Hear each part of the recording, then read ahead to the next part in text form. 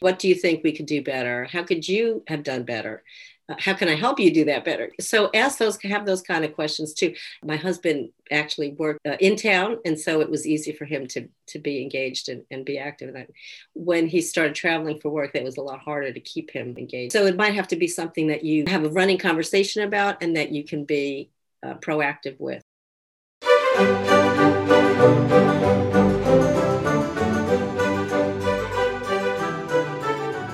Welcome back to the You Can Homeschool podcast, where Pat Fenner and Tracy Hegerman candidly discuss all things homeschooling, the good, the bad, and the brilliant. Go ahead and grab your favorite drink, find a cozy spot, and join this week's lively discussion.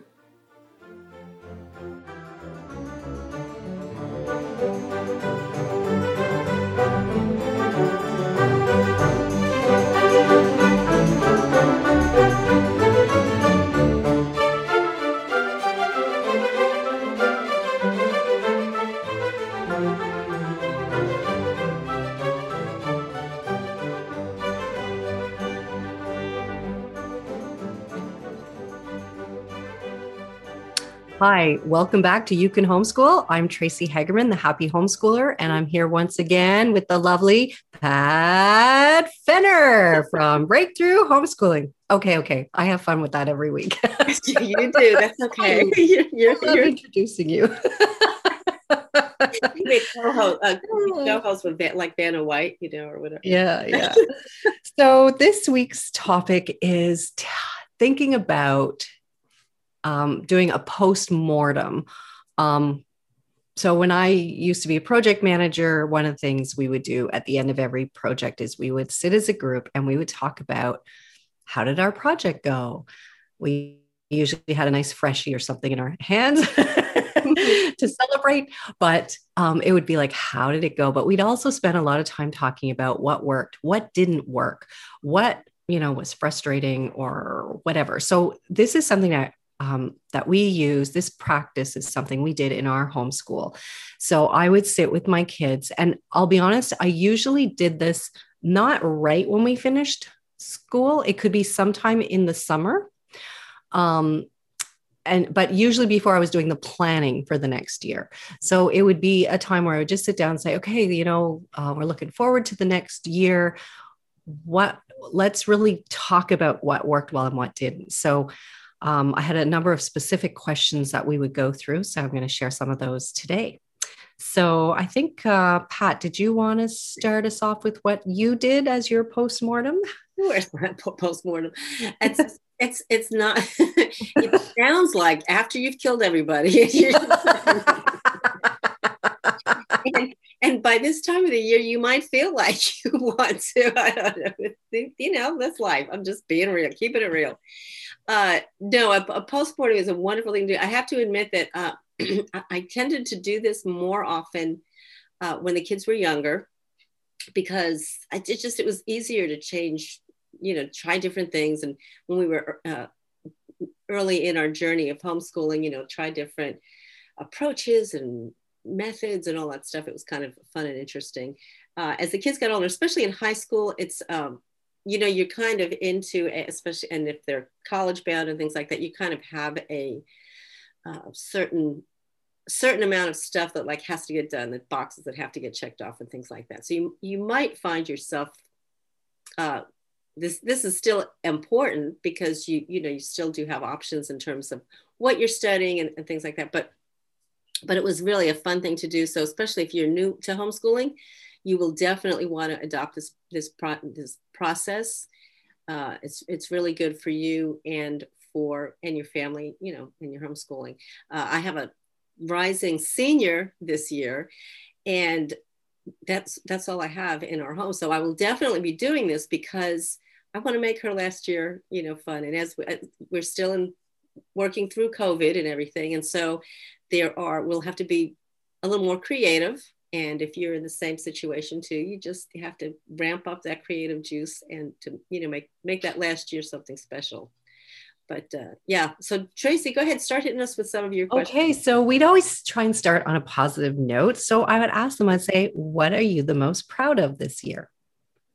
and then I would just try and zip it, Mm. let them speak. And it could be anything from a project they were working on, or sometimes they just sit there and go, I don't know. And then I might probe them a little bit too. Like, I used to find math difficult. How did it go this year? So I would try to probe them to really get them to think about it and think about, and what I was trying to do there was highlight some of the positives, to start with the positives. So what are you most proud of? And then I would go to the other end and say, what was the most difficult part of homeschooling this year? Mm-hmm. And sometimes that was a subject, but sometimes it was the way we did things. And so one of the examples I like to use is my youngest daughter. We used to have it so that we would do most of our schooling in the morning, and then we would spend a number of hours outside. And if they had anything to finish up later, they might do something before dinner time. But my youngest daughter was really adamant one year about how she found it really hard to go straight through, and especially as she was starting to get a little older and there's more subjects and, more difficult subjects, whatever. So she really advocated that she wanted to own her schedule, and that she wanted to flip back and forth by work on something, go outside for half an hour, work on something else, go listen to music for half an hour. And I was really not feeling very favorable about her wanting to do this, mostly because I thought she would be unfocused and would never get back to it and wouldn't get anything done. Mm-hmm. But the following year, when we sat down to plan out the year, she had sort of planned it out like this. And believe it or not, it worked beautifully. Mm-hmm. Even though she spent a number of evenings working on stuff late into the night, she liked her schedule. She didn't complain. Mm-hmm. And the work got done and the learning took place. So I really had to let go, which was very difficult. But I might want to point out that this is what we're trying to do, right? We're trying to, and now when your daughter did this, what grade or how old was she? Oh, she was probably 12 at the time. So I don't know, grade 6, 7, something like that. We're talking middle school-ish. Yeah. Which is awesome. A lot of people would be, I can hear a lot of listeners right now saying, oh, my kids are in high school, they'd never do that, kind of thing. But this is what you're shooting for. And Tracy had been, little by little letting her kids take ownership of their learning. So by, 6th, 7th grade, whatever this was an experiment that Tracy, you might not have felt totally comfortable starting out with, but paid off, in spades, because if she's think about that. If your child is taking that much ownership at, excuse me, like 6th, 7th grade, 10, 11, 12, think of what they're going to be doing in their future, high school, college, and beyond, It is really incredible because she's today actually, we taped this in advance. So when you hear this, it won't be today, but she's actually waiting to hear. She's supposed to get all her final marks for her last year of university today. So we'll find out if she is graduating. She's very excited to find out. So she'll be done. But when I think back, I think of even with this year of college, university, she has been on a board of directors. She's had a part-time job. She also broke her leg. So she's been limping around trying to do that, managing all her course, and then everything else on top of COVID. And I think of how well she's been been able to juggle things. But again, that went back to that period of time, letting her own her schedule. Mm-hmm. So after that, another thing that we looked at is we always had a homeschooling formula. And I really encourage people to do this. And people have heard our formula over and over, but it was always a quarter time academics, a quarter time volunteering, a quarter time outdoors, and a quarter time of scheduled downtime to do whatever you want that didn't involve TV or electronics of any kind. But we would actually talk about this formula of ours. And again, your formula might be, 40% academics and 20% volunteering, whatever works for your family. But this is pretty much our formula.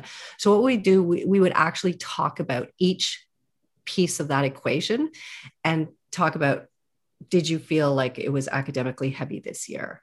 Too academically heavy? Did you feel you didn't have enough spare time? And I remember my son saying he wanted more scheduled downtime. Like he needed more and he needed less activities out so that he could pursue projects that he had at home. So the next year he actually reduced. I think he was only doing scouting, and we used to have like gymnastics and a number of everything, but he wanted to, hold back on that because he wanted more time for more of his own projects. And when we did that, he realized that worked for him. He felt much happier the next year with that more open time. So again, we would walk through that with each of them and talk about it. So this conversation we would have would usually, it wasn't a 10-minute thing. We might talk about it for half a day or over a couple days if we didn't get it all done. But it usually happened in one session, but it was usually at least an hour, at least. We would just. Well, and two, the one thing I want to point out was, it like you said, it doesn't have to be a one-time shot, although it's convenient if you can do it in one-time shot, but it's important that it is a conversation. Like, Tracy said, ask the question, then zip your lip. And I agree with that because you want to hear from them.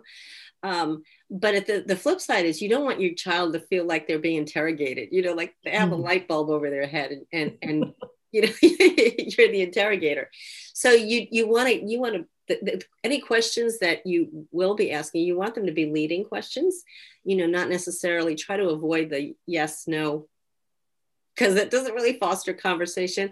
And the other thing as you're talking about this, with one of my sons, we had this date time that we did once a week that we'd go to Sonic and we either just get a drink or just sit or whatever, sit in the car and talk. And when I did the end of the year assessments, that's where we did them because my son was used to just having a conversation with me. We just talked about things there. And so it was a very natural location to have this. And it just felt like we were just having another talk. I don't think half of the time that he realized I was trying to assess how the year went, because he was used to having questions, having me ask him questions, and then he'd ask me questions, and it was a real conversation. So, be flexible with the environment too that you're doing this, and don't feel like it has to be like an interrogative kind of thing. Yeah. And I guess I always wanted to stress that when we were doing it, like I said, we didn't usually do it when we finished school. We let a couple of months go by, and it was more as we were heading to the next year. And I always presented it as, wow, homeschooling year, we're getting ready, we're going to get your new books or, stuff. And I'd be like, hey, I want to have a great year. I want you guys to have a really awesome year. So let's talk about some of the things that worked really well. And let's remember the things that didn't, so we can fix it for this year. So it was always really a positive. So on that note, one of the questions was, if you could change one thing about the past year, what would it be? And invariably they'd probably answer more than one, but it was like, okay, think of the biggest thing that if you made this change, it would, you think it would make this much of an impact on this year. So it really got them thinking again. What about it? And then it was, what was your least favorite thing about this past year? And, sometimes we don't want to hear the answers, but I think there's value in it, There is. Well, I think the times that we don't want to hear the answers, and I've been guilty of this over time too, is because we're afraid it reflects on us, that if there was something that they didn't like or something that didn't go well, oh my goodness, I'm a terrible teacher. I'm a lousy homeschooler. I'm a bad mom. Like, what you fill in the blank, whatever whatever your negative messages are. But we do that a lot as moms. If we have this mental construct of what our homeschool should look like, or what we want it to look like, or the ideal some kind of ideal homeschool. And if something doesn't measure up, I guess, cancel culture is very popular right now, right? So we just cancel it all. So nothing's good if everything can't be. And that's not healthy, So it is good to be able to ask your kids. And it is hard, though. I will give you that. I can give an example of that. One of the things, I think it was my son who had said, you have like a language arts book, for the grammar or whatever. And I would get behind on the corrections sometimes. You got 3 kids and you got dinner going and this and then. And I'd usually try and turn it around like within 48 hours but sometimes, and then you'd say, Mom, like it was really difficult to go back and look at the corrections, so we talked about this and I was telling them how I sometimes felt overwhelmed. So they came up with a few things. So sometimes my son and daughter would swap their books and they'd correct each other's, or as long as it wasn't a test, they did get to a point where they were doing their own corrections because they could go back and say, oh, I thought it was this one, but that's what it is, rather than me making them go back to their corrections to look at it, where they're not even in that headspace anymore. So that was a big thing. So that helped me because it cut down on how much I was doing. And for them, it was giving them immediate feedback. Yeah. So that was something that really help. But at first when they said that, I was, I wanted to make excuses about why Mom got behind, but that wasn't what we were supposed to be doing. It was like, well, how can we improve this? Right. Exactly. As you're saying this, I'm looking at 2 chemistry tests that I need to grade. Okay. Guilty. Well, I graded the tests, but the regular stuff, they took on more and more. So that's good. That's good. Yeah. What's another question that you had? Which months were the most difficult and why?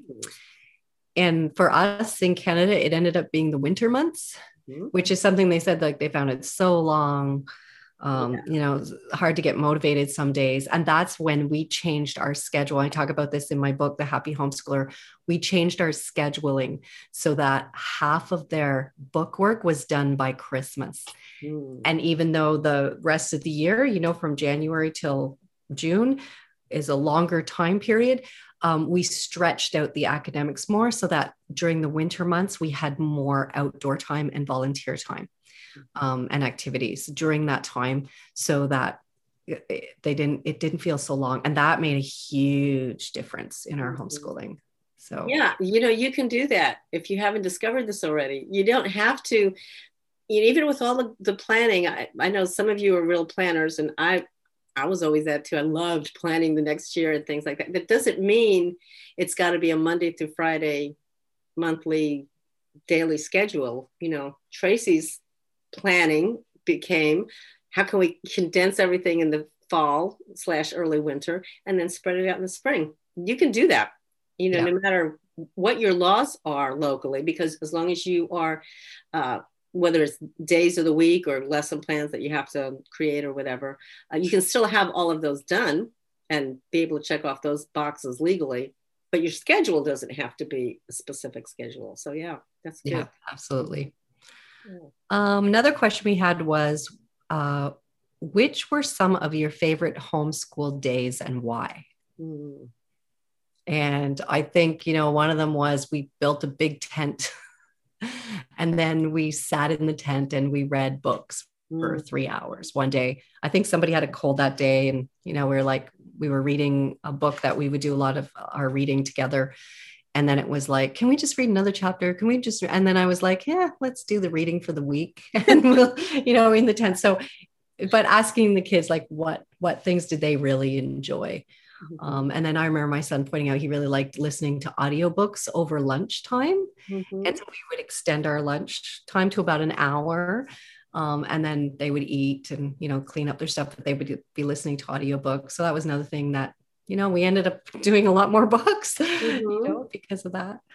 And a side benefit of asking even that question in particular is if you haven't as of yet taken the time to really understand your child's learning style, that's an incredibly revealing question to help you do that, because the activities I think she asked about what homeschooling days, but you could also ask like, what activities do you like?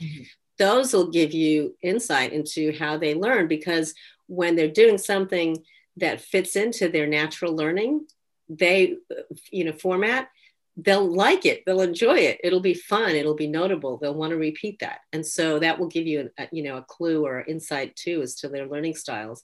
And that's a good reason to try to replicate those activities or events. So. And then I would kind of do a thing like on a scale from 1 to 10, I would say, how often did you feel overwhelmed?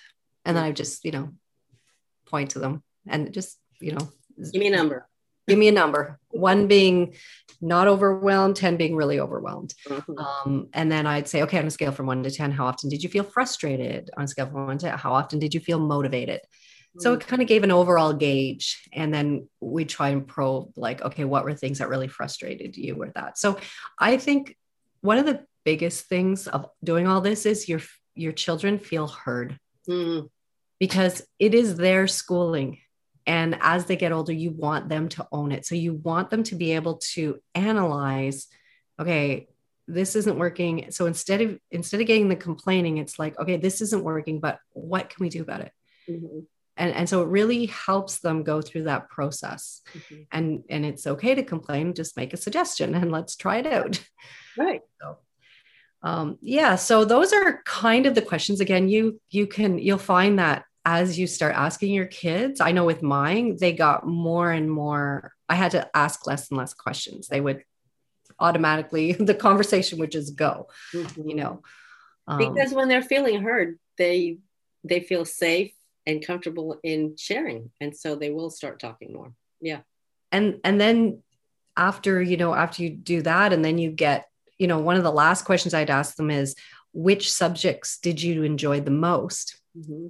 And that would kind of sort of start getting me thinking, okay, I think this one is interested in this area of study as they go up, but it's validating that. So, with my son, he really liked the math and the sciences, and so again, that's kind of validating where they might be heading. Now, what's interesting about that too, is you might have, okay, so for example, using your son who was interested in math and sciences might have been saying, though, I want to be an artist when I grow up.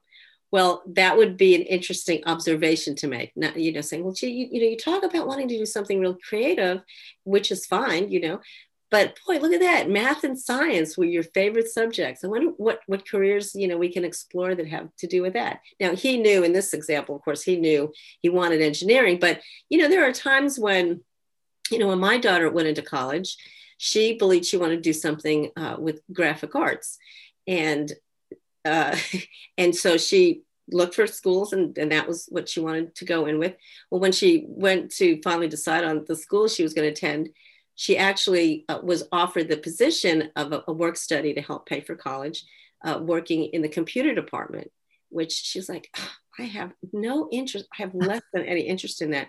And my husband kind of talked to her and, well, just give it a shot. It's going to help you pay your way through college. How hard, how horrible can it be? She ended up getting all kinds of certifications, learned how to rebuild a computer, which segued into meeting a professor who was took students traveling, for the studied abroad. And she ended up spending a semester in Costa Rica and just realized how much she loved to travel. And that is really what ended up happening. Like, she studied Spanish, she ended up majoring in Spanish and economics and traveled a lot. So, which led into the career that she's doing right now. She's not traveling right now, but she's hosting people and she's, very much in a hospitality career. So you just never know. It's definitely different from graphic artists. She's not doing anything related to that anymore. But it's just an example of how our interests, as we remain open to learning new things and doing new things, how they can just open doors that I can't even imagine at one point.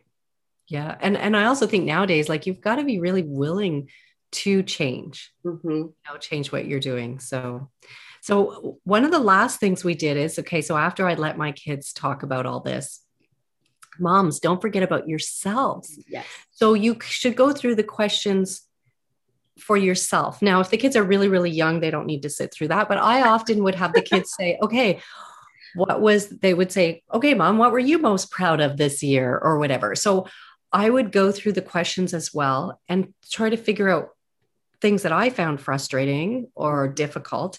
And we would come to sort of an agreement. So one of them I already mentioned was like the correcting. Another thing was I was feeling somewhat overwhelmed with, household chores. And even though my kids had always helped, one of the things I was always falling behind was, folding laundry or whatever. And then we got this thing where the kids got their scouting badges in their household. I don't know what it was exactly, the badge, but they'd had to do their own laundry and that. So, but what they would do, I said, okay, we're going to do reading now. Why don't you bring your thing of laundry to be folded, or clean clothes? I guess not laundry anymore if it's clean. And so they would be folding while they were listening. So they were doing something hands-on, but it also gave them more time. So we worked in some of those chores, and so it was, again, these conversations like, how is it going for mom? And it's important because, you want to get up on Monday and you want to feel energized for your week. You don't want to feel like, oh, it's Monday homeschooling. And I mean, sometimes we do, right. But I wanted to feel excited about homeschooling. And I've often felt like it is my duty as their teacher to be excited about them learning and myself teaching. So what are the things that I need to do in the schedule for me? And another one that was a big one that popped out is, I find there's a lot of homeschool moms do that. They have a lot of responsibilities, homeschooling. Maybe they're working part-time, they have time with their husband, but there was very little time for mom. And we're very guilty of that, of just go until we, fall over. And so it became pretty clear to me that I needed some time away once a week. So my husband, there was one night of the week that I did go out with some friends, usually just for coffee and dessert. Excuse me. But I found that gave me a time, like just a little, and it was always with other homeschooling moms. So they kind of been in the same situation, but that's something that I realized how much I needed it and how much it affected my attitude and my energy level. So that was something that I was very good at scheduling in and leaving it in the schedule. Mom did get a night out a week. So moms, you got to do that too. What helps you? Maybe you want to take a really nice bath once a week. I don't know. Maybe you want to get your nails done once a week. That's not something that mattered to me, but I know that some people find that really relaxing. So yeah. Good. Yeah. That is the other thing I want to mention.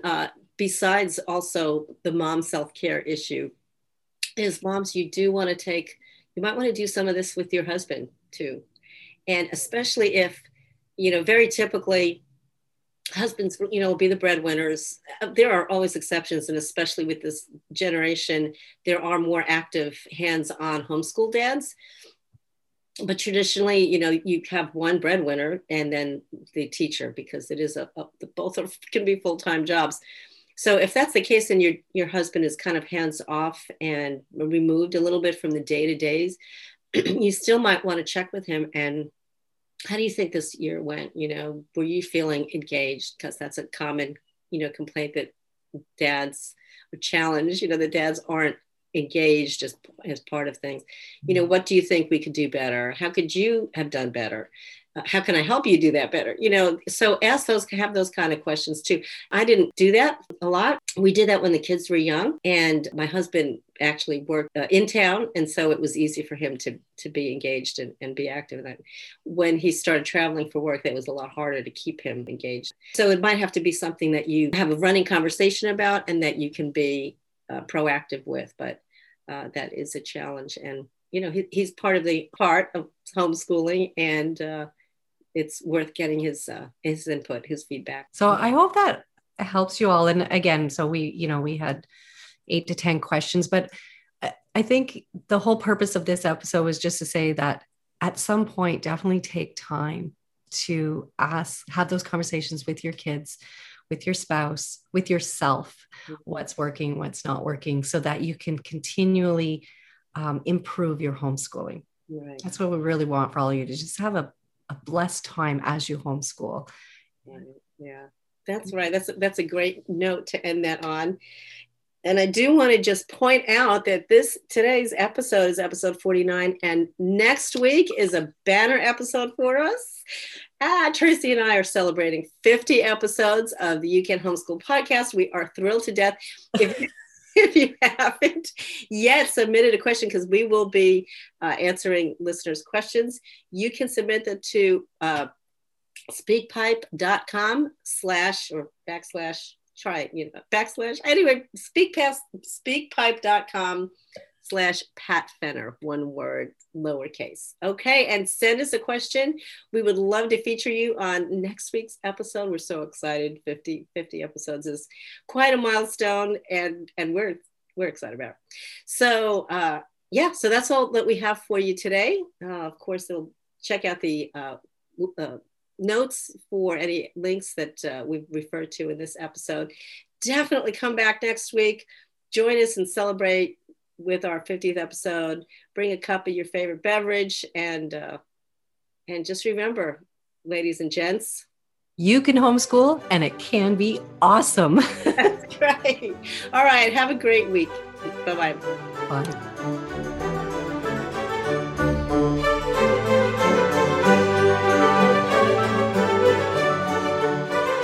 Well, that wraps up another episode of the You Can Homeschool podcast. Thanks for joining us for another candid conversation. For more information on life-changing books, courses, and coaching services, or if you have a homeschooling topic you'd like to hear discussed in a show, check our show notes for how to reach out to Pat and Tracy.